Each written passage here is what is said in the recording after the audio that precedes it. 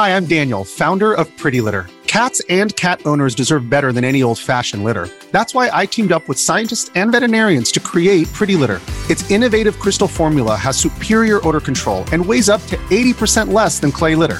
Pretty Litter even monitors health by changing colors to help detect early signs of potential illness. It's the world's smartest kitty litter.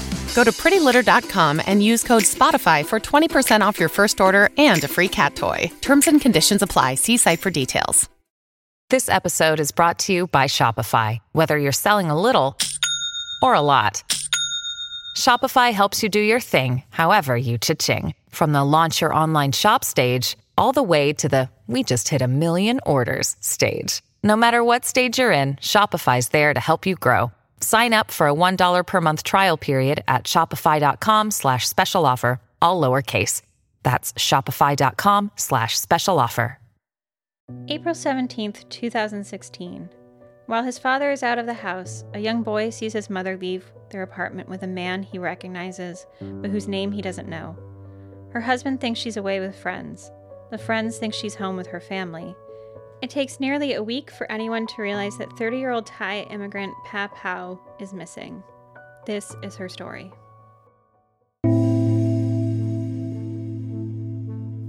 Hi, I'm Vanessa. And I'm Amy. And you're listening to She Goes by Jane. At the end of this episode and every episode, we will be joined by a special guest who will read an original poem by Amy Baker about the women we're featuring. This week, we will be joined by guest reader Rainbow Dickerson. Hi, Vanessa. Hi, Amy. You know, I've been doing this for a while, so I'm pretty accustomed to coming across cases with little information.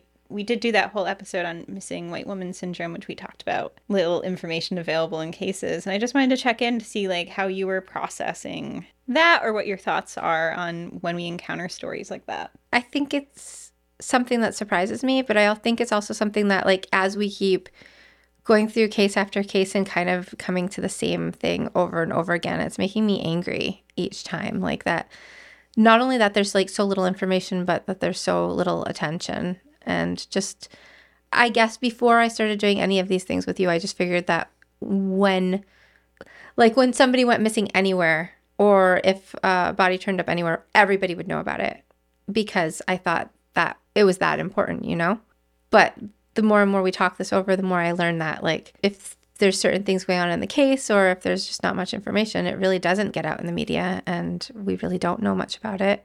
I think it's a two-part thing, where there's a problem with not having enough information leads to not having enough awareness about it, in the media. But I don't understand, it seems like the less information we have should lead to more questions put out for the media, through the media. Yeah, why is this happening? Why is this happening? But also, if you don't have much information about somebody, putting out more information for, those helplines and stuff like that we've talked about in the past seems like that would be the best route, because we would be able to maybe find someone who does have more information than we have. Right.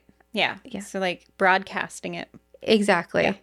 So the story that we're talking about today is a missing woman who has very little information, and we're going to explore kind of what we know, what we don't know, and also put her disappearance into a broader context to kind of understand what's going on for her. When 30-year-old Pah Pow went missing from Aberdeen, South Dakota on April 17th, 2016, her case was complicated by a few things. So I'm going to say there that there are these factors that are influencing it. First, there was a delay in her being reported missing by about a week. And then there's very little coverage of her disappearance beyond a few local news articles. In fact, my notes file for her disappearance are actually some of the shortest we've dealt with so far. That's really a sad way to start her story, isn't it? Yeah, That's here's there's a story. Not much information. Mm-hmm. So when she finally was reported missing, who reported her missing? It was a combination of family and friends. So it really took But it still took a week. Yeah. Okay. So to counteract this lack of information sort of publicly available about her in the media, we did ask for a case file, and we were pretty much shot down in the nicest way possible, I'll say, but it also means that creating an episode about her disappearance is complicated. But one of the things that we've talked about in previous episodes, particularly that one about missing white woman syndrome, is that we don't want to shy away from cases like hers, because that just means that we, as voices kind of in this space, are also complicit in an ongoing silence around her missingness and the missingness of other women of color. I'm glad that we're not skipping cases like this, because then we would be going right back to that thing that I said at the beginning of like, the less information is out there, the more we should be trying to do something to get more information. So, I mean, if somebody listening to this podcast knows something, or, you know, it's just a great way to get the awareness out there about some of these cases. Right. So, Pah, I've also heard her name pronounced Pa, but we're going with Pah, was born in Thailand probably around 1986, since today she would be 38 years old. She was married to Sado, and it seems that they married in Thailand, and some of their children may have been born there. And again, I really hate that so much of what I'll be saying today is like so vague like this. But again, there are so few details about her and her disappearance, both. So as we move through this story, do we have any ideas of what happened to her? Are we going to hear that as we go? We're going to hear about the events that kind of led up to her actual last sighting by family members. But before then, we're going to try to trace her time moving from Thailand to the United States and kind of what she might have experienced here as a Thai immigrant. Sure. And so I'm not sure exactly what drives them to move to the United States, but the first indication that I have them living in the U.S. looks to be around 2010. And immigration from Thailand to the United States has always fluctuated, but at times of particular political and civil unrest in Thailand, the numbers do trend upwards. And around 2009, there was one of those periods of political unrest in Thailand, which means an increase in immigration as people were kind of looking for some place of stability. We moved here in 2010. So she was 30 when she moved. Yeah, she's only 38. She's younger than us. And she's she moved here the same year we did from a different country. Yeah. Yeah. Pah and Saw end up in Lincoln, Nebraska, largely, it seems, because he has family living there, but also because Lincoln has a large population of immigrants. Roughly 30,000 have settled there, which is 10% of the city's population. And so when Pah and her husband arrive, they are able to settle into the neighborhood where there's a strong population of other newly arrived immigrants. I just don't think of Nebraska as being a hub for immigrants. Yeah, actually, Nebraska is kind of happening. I have considered moving to Lincoln. Really? I have, yeah. Do I have to research this area a little more and see? Because it's just not even anything that's been on my radar. Yeah, so the arts are thriving in Nebraska. It's an interesting place. So I spent a lot of time researching Lincoln, much prior to now, to see if I wanted to live there. Well, that's kind of fun. Yeah. I wanted to get a sense of why Lincoln for immigration. Right. And why is this a place people settle specifically? And so now this information was collected in 2019, so almost a decade passed when Pah and Saw were there. But the New Americans Task Force wanted to look at who was immigrating to Lincoln and what sorts of challenges those populations faced. They surveyed roughly 500 individuals and then published their findings. What they found out was that Lincoln was home to immigrants from approximately 150 different countries. A good number of the survey participants reported coming from Burma, otherwise known as Myanmar, Iraq, Mexico, Sudan, Kurdistan, and Guatemala. The task force cautions that this survey is just those who opted to take the survey and not necessarily an accurate representation of the exact dynamic of the population. But we can start to see that Lincoln is a choice for a hugely diverse population. The more you know. Now, one thing of note that I do want to point out is that the survey, they asked about languages spoken. Some of the participants spoke Thai, but a good number of the participants said they spoke Karen. Koranic languages are found through parts of Myanmar, also known as Burma, and along the borders of Thailand. There is enough of a community in Lincoln that speaks Karen that it is, in fact, one of the primary languages that the New American Task Force translated the survey into. And that's particularly important because Pah spoke limited English, but she did speak both Thai and Karen. It's likely in this community she was able to communicate regularly with those around her outside of her family group. I don't even know if those are standard languages in New York. Are they? Thai or... Yeah. So... Like, what is offered in New York State as languages? Yeah, I don't think you are going to encounter much Thai or Koranic languages. Huh. No, I'm curious. I'll probably look it up later. And since I was recently on the board of a literacy organization that gives access to English language learning, I want to emphasize here that this doesn't mean that someone in her situation isn't interested in learning English. In the survey, respondents were specifically asked about the importance of English in their lives, and practically every respondent agreed or strongly agreed that it was important to their long-term goals. The survey did reveal that the longer people lived in Lincoln, the more likely they were to respond that they were strongly agreed that it was important. And the task force hypothesized that new arrivals to the country were more focused on short-term survival and had fewer resources and energy to devote to English language learning than those who'd been here longer. You can just imagine how stressful it would be, too.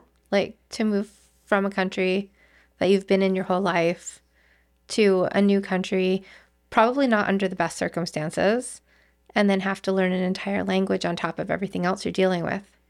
Right, that you like literally cannot communicate with people around you. Right. It's got to be really an unsettling feeling. Yeah, I can't imagine how disorientating or stressful to like try to navigate any services or like daily tasks without like having those language skills. Right. So Pah, are trying to navigate this new country with their children. And while on the one hand, it's great that they're near family, the downside to being near family is sometimes being near family, right? It's like the pro and the con. I think we all know what that means. Yeah. Mm-hmm. Yeah. You're feeling that. I am feeling that, yeah. Now, there's some information that Pah had conflicts with her in-laws, primarily their criticism that she let her children run in the street and provided little supervision. By this point, she likely had at least 2 children, and here I'm going to mention that I'm intentionally being vague about them, as we do with all of the underage children of missing women. Right. They're still out there somewhere. We need to respect their privacy. Exactly. And these children are all still underage. Mm-hmm. It's around 2012 that they have their 3rd child, and in early 2015, they have their 4th child. At some point in there, Pah and Saw decide to move to Aberdeen, South Dakota. Newspaper reports say this happened around 2014, but public records suggest it could have been early as 2012. Whatever the case may be, Aberdeen was likely a vastly different experience for them. For starters, though Aberdeen is South Dakota's 3rd largest city, its population is just under 30,000, which means like 10th of the size of Lincoln. And as a reminder, Lincoln's immigrant population alone is 30,000. And so that means that despite both cities having similar population demographics in terms of race and ethnicity, the community sizes are so much significantly smaller in Aberdeen. Right. So just Lincoln's immigration population is the same as the entire population of Aberdeen. Yes. So that's, Yeah. quite a big difference. Yeah, so it's I can't, like, you go from probably this community where there's, like, a wealth of people that you can communicate to a dramatically smaller portion. Smaller, less diverse. Probably, right? So the cities themselves, like, statistically, if you take the percentage of the breakdown of race and ethnicity, right, are the same, but, like, now like, those, it's like... just, like, smaller groups of people right, now, like, because of size. 1,000 families scattered throughout instead of 30,000. Yeah. Yeah. So it's still going to make it harder to meet other people like you. Which, speaking of, both Pah and Saw worked at Molded Fiberglass in Aberdeen. Molded Fiberglass opened in 2007, and I promise there's a reason I'm talking about them. It's a facility that was specifically designed to make wind turbine blades. And while the immigrant population in Aberdeen was relatively small compared to Lincoln, Molded Fiberglass's workforce was diverse. In one of their press releases, they said that their workforce was highly international with a significant number of Spanish-speaking and Karen-speaking teammates. And for Workforce Development Summit, their senior VP said that 65% of their workforce was minority, with 47% of their total employee base being Asian. Okay, so it's still a fairly diverse area, or at least in this, is this a factory? Yeah, so it's a factory designing these wind turbine blades. Okay, so a lot of the employees are actually minorities also, and possibly are able to communicate with this family? Right. Well, so in 2016, which is like a bit after the time that she worked there were about 150 employees working on the production line and as translators who speak Korean. A lot of them are refugees from Myanmar who had spent years along the Myanmar-Thailand border in camps. And the Karen had been forced into these camps because of repeated attacks by the military government. And so many were refugees to the United States to escape that. So specifically the ones working at the molded fiberglass company were refugees. Specifically refugees? Okay. Mm-hmm. Like Pat and Saw, many of the employees at Molded Fiberglass had arrived in Aberdeen after living in the United States in another city first. But Molded Fiber provided steady and growing employment, so it was a draw for many of them to move up to South Dakota. But to emphasize this for a second, roughly 80% of their workforce was considered hourly wage earners, with only 20% being called their professional workforce. Okay. How much of their 20% of their professional workforce were immigrants? Yeah, they did not specifically talk about that in their workforce development. But yeah, it is an interesting... I'm just wondering, like, I'm guessing that the 80% is going to be more of the immigrant people that moved in. Right, because like it's important to know that like when people are refugees to this country, they have worked very often in professional jobs and places in their own countries, right, but then are not able to find employment in those fields here. And so they often end up in hourly wage positions. Like I know someone who was a doctor in Eastern Europe and here is not. Right. Sometimes there's either a language barrier or some of those degrees don't translate right over here. Yeah, so... Now in the Workforce Summit presentation from the Senior Vice President of Molded Fiber, he says that 50% of the employees at the plant didn't speak English, but he emphasized that English language proficiency was a key component of their employment needs since they needed to convey clear instructions and technical information to their employees. And he says that's why they've developed an ESL program and a program to help employees get their GEDs. Are GEDs really going to help them learn English specifically? I mean, it would mean that they are likely experiencing educational opportunities. Those would be provided in English. It would be helpful, but it's like extremely complicated because a lot of ESL courses are really designed to like push forward conversational English and proficiency in a language. But if we're talking about like language proficiency when it comes to like a technical level, like that's a completely different ball game. Like I can muddle around in French or Italian, but if you take me any place to discuss something technical, even something that I know a lot about, I might not have the language, those words specific to those fields. Okay. So I'm not sure if she was involved in these ESL or GED pathway classes, but I do know around 2015, so the year before her disappearance, she was working towards getting her U.S. citizenship. And the reality for Pat, even working in this place that says it values language learning and in a place that does include a large workforce of Karen-speaking individuals, it wasn't great.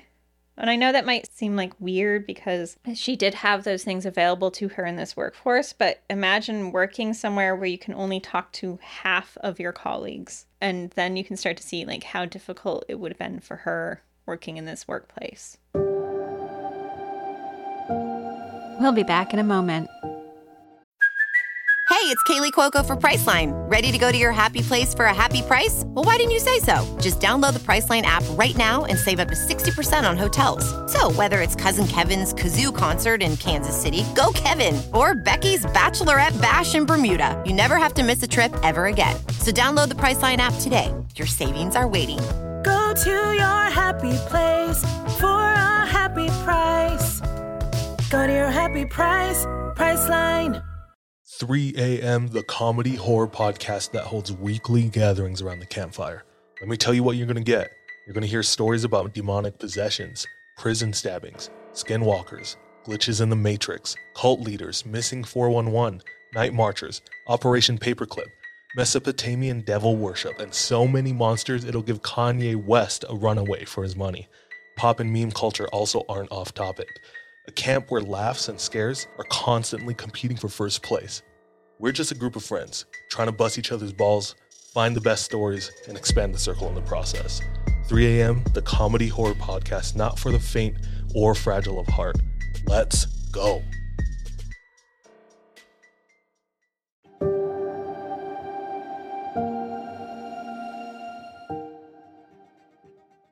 Right. Can she even speak to half of them? Yeah, so she can only communicate with those who speak Thai or Korean. And so, yeah, that's less than half. Mm-hmm. Because they were lumped in as Asian. So there could be other languages in there too. Right. So, yeah. So she might even be down to just like a small portion. A small percentage that she can actually communicate with. It was so hard for her that a female coworker at Molded Fiberglass said that Pah often was quiet at work. And on top of that, she would often get upset when she couldn't understand what was being said to her. This coworker said she'd have to be with someone who could help her translate. This coworker also said that there was one time she tried to communicate to Pah that she needed to go to HR to fill out some paperwork, but Pah just smiled and nodded and didn't move, indicating that she didn't understand what was being asked of her. Do we feel like that's just a language barrier thing, or do we feel like there's like also some stress or something involved? I think there's a huge language barrier issue here because the way that she was at work was drastically different than how she was outside of work. So when she was encountering other people that spoke Thai or Korean, like the local owner of an Asian grocery store, he said when she came in 3 to 4 times a month, she was pretty talkative to him. Okay. So she was just feeling out of place at work, it sounds. Yeah, so despite all of these things that the company said it provided, on the other hand, when you're surrounded by a large population of people you can't communicate with, it's got to be pretty difficult, right? Right. Now, there's little information about her medical health or her mental health, and we know that publicly it's reported that she struggled with both depression and anxiety. And her husband, though, said that she also had a history of seizures, and she would have these when she was particularly upset. Okay. And no one has said specifically what the root cause of these seizures are, from what I can tell, but apparently it's her medical condition, maybe these seizures, that leads to her losing her job at Molded Fiberglass. One of the things the VP said specifically in his workforce development talk was that the wind turbine blades are highly engineered products that require precision in their manufacturing process. He said, for an example, that they were qualifying blades, like basically doing a full scan of it and comparing it to the drawings for the blade. The blade was rejected for being less than 10,000ths of an inch off. So it makes sense that it would be an unsafe place for her to work, or she wouldn't be the right fit for like this really precise work. Right. That's really fiddly within a 10,000th of an inch, and that, like trying to communicate that to somebody who's right, like not your language.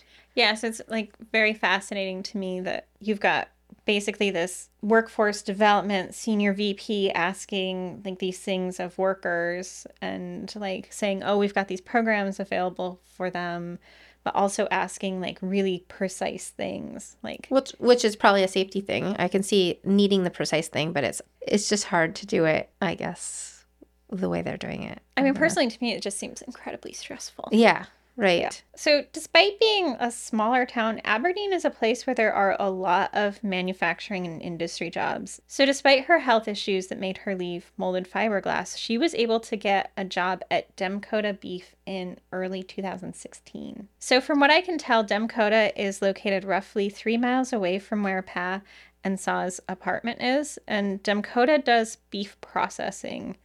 And the name might be familiar because it was the site of one of the larger and earlier COVID-19 outbreaks. Yeah, I don't know how to respond to that. It doesn't sound fun. Yeah, well, I don't know if you remember from ages ago in 2020, but they were actually a lot of outbreaks in meat processing facilities. I do remember those. Yeah. Yeah, and this was one of those locations that was making the news because of how many workers were getting COVID. Oh, I definitely remember them. It's just like, yeah. Not a memory anyone wants to revisit. No. This meat processing plant had been shuttered since 2012 and was then picked up in a bankruptcy auction and reopened in 2015. In the testing phase, they were slaughtering around a dozen to 100 head of cattle a day and hoped to get up to full capacity in the second quarter of 2016. At full capacity, they had the equipment and were capable of processing roughly 1,000 to 1,500 head of cattle each day. Given this, it's not surprising that she easily found work there, since it looks like they were in a stage where they were ramping up productivity. This means that she was working in a particularly grueling and fast-paced environment. Yeah, it sounds significant. They went from not that many to quite a lot of cattle that they're processing here. Yeah, so if we're in late 2015, they're doing the small amount. By the second quarter of 2016, they hope to be up to full capacity. That means like every day they're probably ramping up their productivity quite a bit. Around this time, Pat and Sauce seemed to be having some issues in their marriage. In the course of their marriage, she would have times where she would leave for a few days, and this seemed to be happening in the early months of 2016. Her husband says later that they'd been fighting a lot and that she had blocked him on social media, and this was one of the center points of their arguments around the time of her disappearance. Huh. Okay. Now, Sauce also says that around the time that Pah started working at Demkota, she also started seeing someone else, and this man also worked there. So that makes sense why she would want him off for social media. So they're not getting along, and now it seems like she's moving on. Right. I mean, they're still living together. They have children together. But if she's, starting a new relationship and that's becoming a tension point for them, that all makes sense. Well, now think about how hard a divorce would be in this situation, too. Like, right. Actually, like, moving out on your own when you're already in a different country, you have young kids, like, their marriage might be completely over and they're just still living together. Is that what's happening here? I mean, in interviews later, like, you can tell that he wants his wife back and he's, like, deeply upset by her disappearance. So I'm not sure exactly where they are in the stage of their relationship. Okay. Or, what might have happened if she hadn't disappeared, but they were going through some stuff at the time. Well, I feel like just the whole situation is stressful, and maybe she was just going through a lot and having a confusing time. Right. And so this brings us to the day of her disappearance. And there's two timelines here. In most news reports about her disappearance on April 17th, it says that she was last seen at 7 p.m., but her NamUs account and elsewhere it's listed at 11 p.m. And I'm not sure why there's this discrepancy between the two times, but it does kind of change the sequence of events. So we're going to go with like the 7 p.m. angle.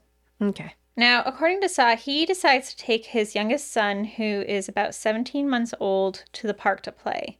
They actually don't live that far from a park that has a small playground. This leaves Pat at home with her other children, who are at this point 10, 8, and 5. So Sa says that he doesn't get home until about 7 p.m. And when he gets there, Pat isn't there, but the three kids are. Okay.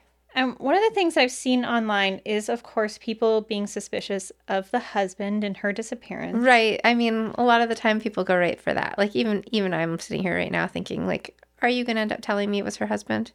Well, I get it. Like, look for first the romantic partner, and they were having a strange relationship. Right. They were recently fighting. They have a lot of kids. They're in a new place. She's got a new relationship. Yeah, there's a lot going on. But one of the things that I see specifically is speculation that he couldn't have taken the baby out to the park because you wouldn't do that at that time, because it would be dark, or because of the weather conditions, because it would be cold. And I have to say, as someone who lives in a northern climate at a similar latitude, if it's April, then the babies are out and about. Also, if we even have 10 minutes of warm weather, we're using it. Yeah, the babies are outside. Yes. Yeah. Now, to double check my assumptions here, I did check the outdoor conditions for April 17th in Aberdeen. First, sunset was at 8:24 p.m. on April 17th, which means if he returned home by 7 p.m., there's actually plenty of daylight left. Mm-hmm. Second, the weather that day was in the high 50s, and while it would have been briskly windy at that time that they were out, it doesn't start raining there until after 9 p.m. I mean, and to be fair, we live in the north. Sometimes Our kids are outside playing in 30-degree weather outside at 4:30 at night, And it's pitch black. Right. And you're like turning on the lights for them. Yeah. So like him taking his 17-month-old to the playground at this time of day or with these specific weather conditions does not ring any alarm bells for me. No, I don't think we can really judge him based on that. Yes. So the internet rumors can calm down on that one. A little bit. I mean, give him a little bit of leeway here. In any case, when Sa gets home, he assumes that his wife has left to go to a friend's house. It's only later through a combination of friends not hearing from her and her not reporting for work that anyone realizes that this time she hasn't just taken off for a few days, but is in fact missing. At this point, about a week after she was last seen, she was reported missing. So her husband waited a week. Well, so he thinks that she's like gone off and is staying with friends, which wouldn't have been unusual for her. So she did do that? She would disappear at a week? Yeah, so she in the past, it seems, had, disappeared for a few days here and there. And that had been kind of a regular occurrence in their relationship. Okay. Her friends, though, like they think that she is home with her family. And it's only when she's not arriving to work that anyone is like, wait a minute. Something's wrong. Something's wrong. It still feels weird that she went a whole week before she was... It does, but like if you think that you know where someone is that entire time, yeah.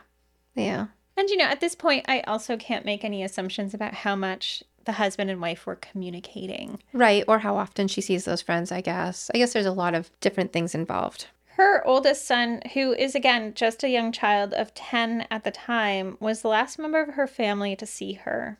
He says the night she left, she got into a car with a man, but he doesn't know the man's name. He did, though, recognize him. Do we think it's the man that she was dating? That, I think, was one of the initial assumptions. And police did investigate the boyfriend to see if she was with him, but determined she wasn't. So that was not a pathway for them to go down. She did leave behind her belongings, so like all of her clothing.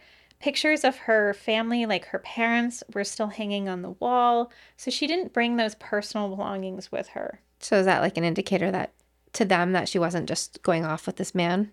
Yeah, it didn't seem necessarily intentional for her to leave everything behind. Right. Like that. And there's so little about her case. And like, I have so many questions that don't have answers. And she's one of America's missing, but like missing in the details and how little information there is about her, in addition to being an actual missing person. Outside of South Dakota, police have contacted her family and friends in Nebraska and Thailand, but no one has heard from her. So she didn't go back to either of those places? It doesn't seem so. And we've spoken before about how when someone disappears, it creates kind of like a ripple effect. It's not just the person who disappears. There's the repercussions it has for their family. Sa was left to be a single father to 4 children, and immediately that meant he had to stop his weekend shifts at Molded Fiberglass. Okay. And within 3 weeks of her disappearance, he was already talking about leaving South Dakota and returning to Nebraska. Again, this rings like a lot of alarm bells with people, particularly in online forums. But at the same time, you have a single dad with 4 kids. He has limited access to childcare, I'm guessing, and that likely would have continued, making it impossible for him to work. So that situation would have gotten worse during the summer with none of the kids in school. Right. Is it also fair to say that he probably had more family and friends in Nebraska than he has here? Right. So like his support group. Yeah, it doesn't seem like they have a lot of family connections in Aberdeen. So yeah, returning to Lincoln where he has family support in what would have been a traumatic time, particularly with 4 kids that he needs to care for, it makes sense. Does it happen quickly after her disappearance? Yes, it does. But at the same time, if you have bills to pay and 4 kids. 4 kids to take care of, you've got to make some decisions. Right. I mean, 3 weeks is a long time, too, when you're talking about little kids, because if one of them even gets sick in that time frame, who's watching them at this point while he's at work? Right. So he literally cannot work. Right. Well, yeah. At the same time, he says that he wanted to stay through the school year before he did his relocating. So he does do that. And it does seem that the family does relocate to Lincoln at the end of May of 2016. No, so at the 3-week mark, he was only talking about it. Yeah, so, So he didn't even move. If we're talking about, if he went to like the very end of May, that's like 5-ish weeks. Okay. Right. Yeah. So in the 8 years that she's been gone, like the world has continued forward. Like he's had to make those decisions. Her kids are growing up. Her husband is back in Lincoln with his family. Demcoda is like still doing its beef production. But molded fiberglass has shut down its wind turbine blade production in Aberdeen, leaving an employment gap for this largely immigrant workforce. So where did they all go? Yeah, so like that's one of the problems. Like if these companies are drawing in an immigrant workforce for whatever reasons, and then they ditch town, like you have just stranded a large population of people. Right. Like that's got to be incredibly devastating, particularly ones that have moved there to be close to their families. Yeah. Yeah. So I just have to believe that someone somewhere knows what happened the night that she disappeared and she left her apartment in Aberdeen. And I can only hope that she is safe out there somewhere.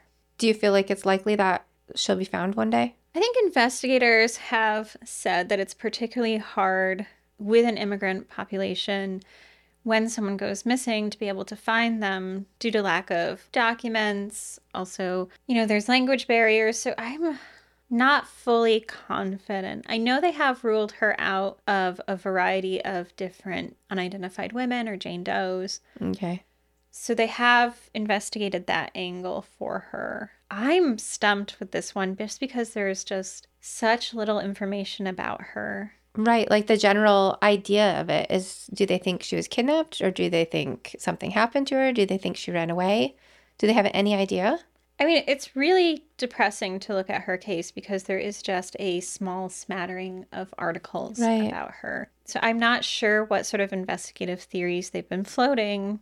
We would have had more information if they'd given us their file, but it's considered like this active investigation. So it is considered active. So they might have some leads. They might have some theories. We just don't know them. We just don't know what they are. And I hope they do. And it's not just another case that's stagnating. We are now going to listen to Amy's poem, I Wish I Had Somebody to Help Me Sing This, about Pah Pow, 30, missing from Aberdeen, South Dakota, since April 17th, 2016, read by Rainbow Dickerson. Rainbow is the proud daughter of a brave Thai mother who came to the United States during the first small wave of Thai immigrants in the 1960s. Rainbow is also of Rappahannock and Caucasian descent and is honored to lend her voice to this project. She became a TIFF Rising Star for her work in the feature Beans, for which she also received other awards and nominations. She can be seen in Netflix's live-action Avatar, The Last Airbender, premiering February 22nd, 2024. Other selected screen credits include Gone, Chicago Fire, and Banshee. In addition, Rainbow has performed on Broadway and at many of the country's top theaters, recently closing an off-Broadway run of Mannahatta at the Public Theater in New York City.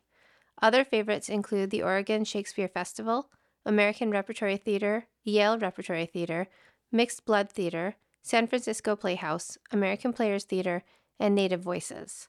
Rainbow currently resides on unceded Tongva Gabrielino territory, also known as Los Angeles, California. They didn't tell you how endless this place would be. Nothing but horizon and the thin margin between dusk and dawn. When you were a child, you never dreamed of cattle like this. And one moment lumbering through feedlots, and the next their bodies hung in the slaughterhouse, fat girdling their carcasses like lace. And it's like this, your own life can feel like a corset. Sometimes you think about whales cutting through their own vastness of the seas while you're here. Your ribs stayed, breath catching in your lungs. Your lungs. Oh, America, we see your amber waves, your purple mountains. But what if we don't have the breath left to sing this song once more?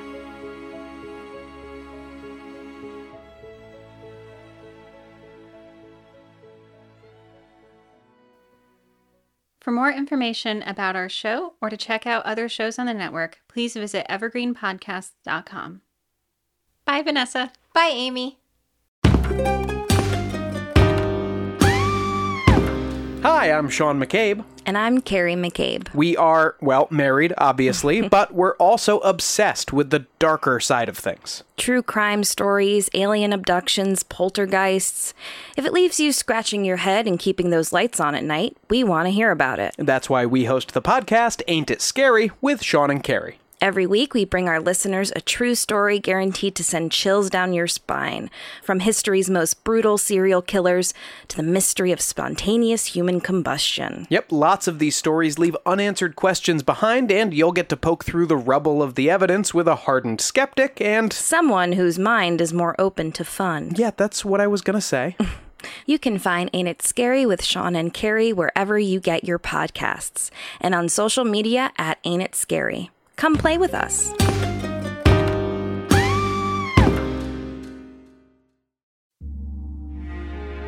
Ohio is a land of mystery, from missing shipwrecks and lost treasure beneath her surface to strange phenomenon slicing through her skies. From myths that have evolved around historic events and people to the unsolved murders and disappearances that keep her communities wondering what happened. Find Ohio Mysteries on your favorite podcast app, and let's explore the inexplicable. OhioMysteries.com.